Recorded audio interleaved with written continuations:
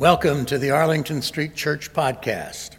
Boston Sanctuary since 1729, Arlington Street continues today as a gathering place for progressive people of faith in the Boston metropolitan area and beyond. Please visit ascboston.org for more information about this historic Unitarian Universalist congregation. We're located at the corner of Arlington and Boylston Streets in downtown Boston, Massachusetts. Arlington Street Church, gathered in love and service for justice and peace. The earth is doing her part. The rest of Easter is up to us. All will come again into its strength, writes Austrian poet Rainer Rilke. All will come again into its strength, the fields undivided, the waters undammed, the trees towering and the walls built low, and in the valleys, people as strong and varied as the land. At the very end of every weekday, Julio Diaz, a 31-year-old social worker, makes an hour-long subway commute home to the Bronx and hops off one stop short to eat at his favorite diner. 6 years ago, on a February night, he walked across a nearly empty train platform and headed for the stairs. A young teenager stepped out of nowhere and pulled a knife. Just like that, Julio Diaz was being mugged. He wants my money, he says, so I just give him my wallet and I tell him, here you go. He starts to leave. And as he's walking away, I'm like, hey, wait a minute. You forgot something. If you're going to be robbing people for the rest of the night, you might as well take my coat to keep you warm.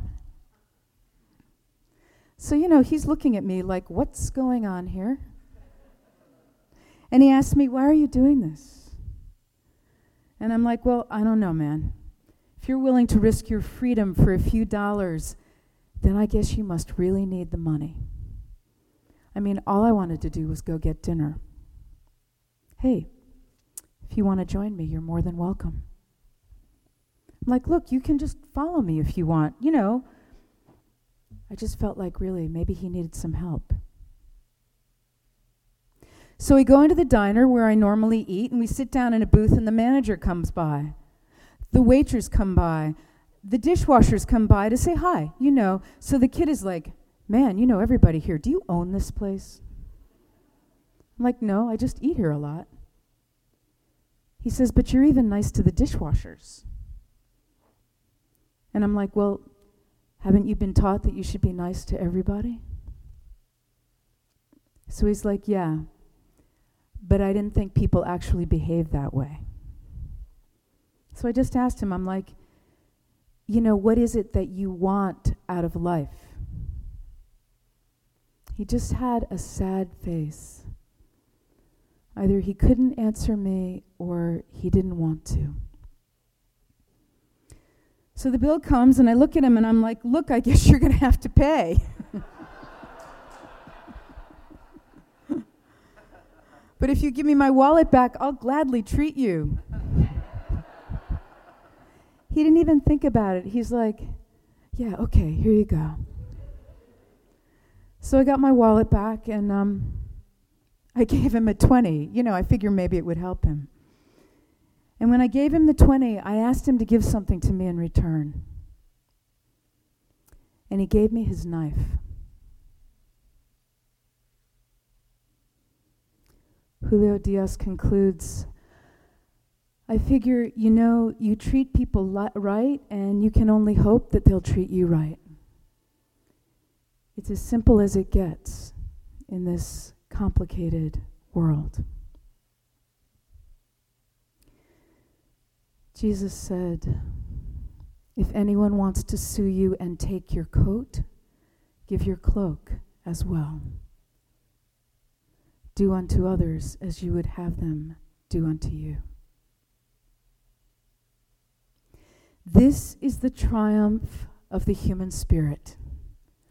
What anthropologist Stephen Gould calls the victorious weight of innumerable little kindnesses. This is Easter.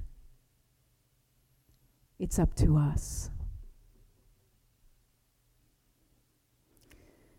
In January of 1982, when he was 20, Hugh Herr and a friend were climbing Mount Washington when they were caught in a blizzard and stranded in negative 20 degrees for nearly 4 days. Volunteer Albert Dow died in an avalanche trying to rescue them. When they were finally taken off the mountain, Hugh had lost his lower legs to frostbite. He is now Dr. Hugh Herr, an engineer and director of the Biomechatronics Group. Last spring, like many amputees, Hugh visited Boston Marathon bombing survivors at Spalding Rehab to give them hope and courage. And it was there that he met Adrienne Hazlitt Davis, a professional dancer who had lost part of her left leg in the attack. After meeting her, I was driving home, he says, and I thought, well, gosh, I'm an MIT professor. Why not build her a bionic limb to allow her to dance? So I put together MIT scientists with expertise in prosthetics, robotics, machine learning, biomechanics, and off we went. We brought in dancers with biological limbs that were a similar size and weight, Dr. Herr explains, and using all of our equipment, we studied how they move and the forces they apply on the dance floor and analyzed those data. It took many, many months. But here we are. Here we are. Last month, Adrienne Hazlitt Davis was back on stage wearing a short dress to show off her bionic leg. Her extraordinary dance performance, graceful and powerful, fulfilled the vision to which Hugh Herr committed himself on May 3rd of last year when he said, I believe Adrienne will dance again, and I, along with other athletes using artificial limbs and wheelchairs, will participate in a beautifully defiant statement to the world that we, the people, will not be intimidated, brought down, diminished, conquered, or stopped by acts of violence. Jesus said, do not be afraid of those who kill the body, but cannot kill the soul. We look for new heavens and a new earth, wherein dwelleth righteousness. This is the triumph of the human spirit, the victorious weight of innumerable little kindnesses. This is Easter. Easter is up to us.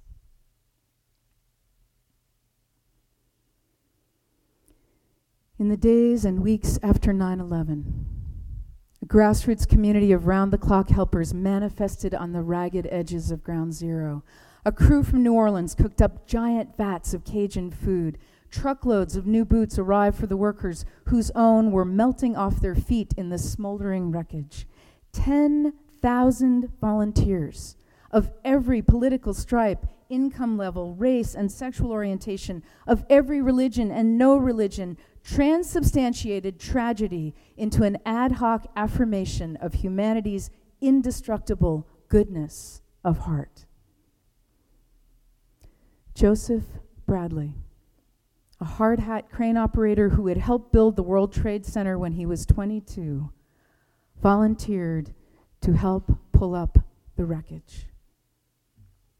Like so many workers at the site, he was overwhelmed after his first night, sinking to the curb under the savagely bright arc lamps, his head cradled in his hands.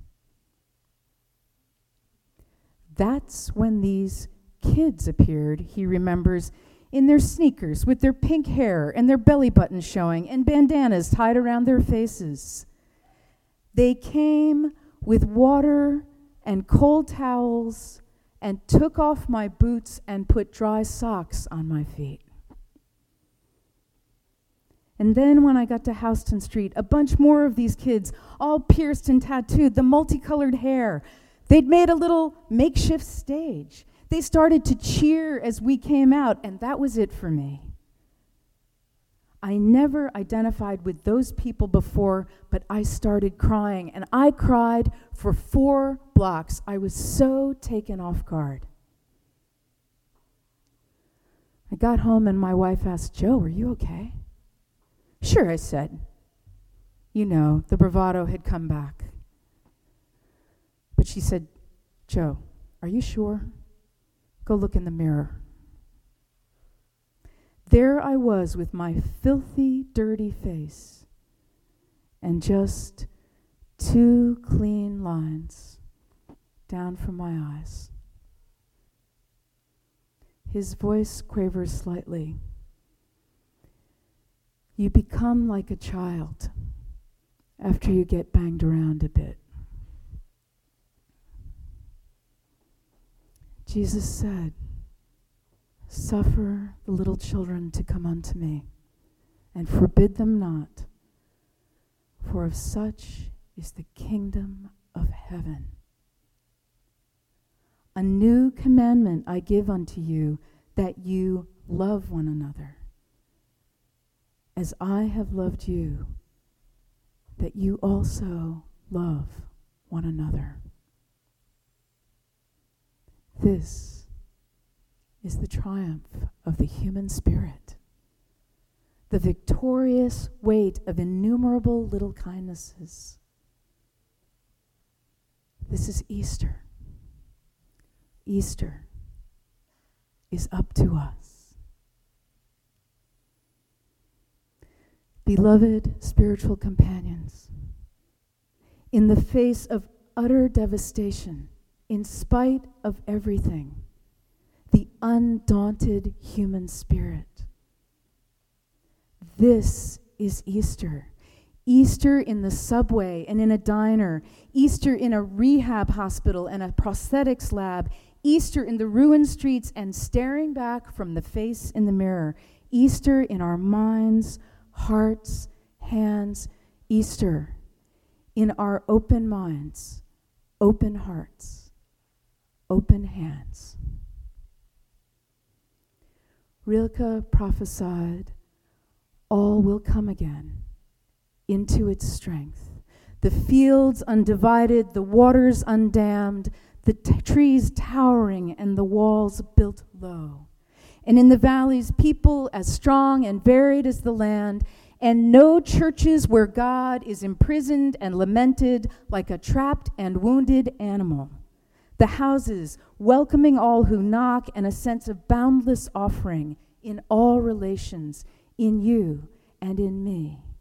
No yearning for an afterlife, no looking beyond, no belittling of death, but only longing for what belongs to us, and serving earth, lest we remain unused. This is Easter to life.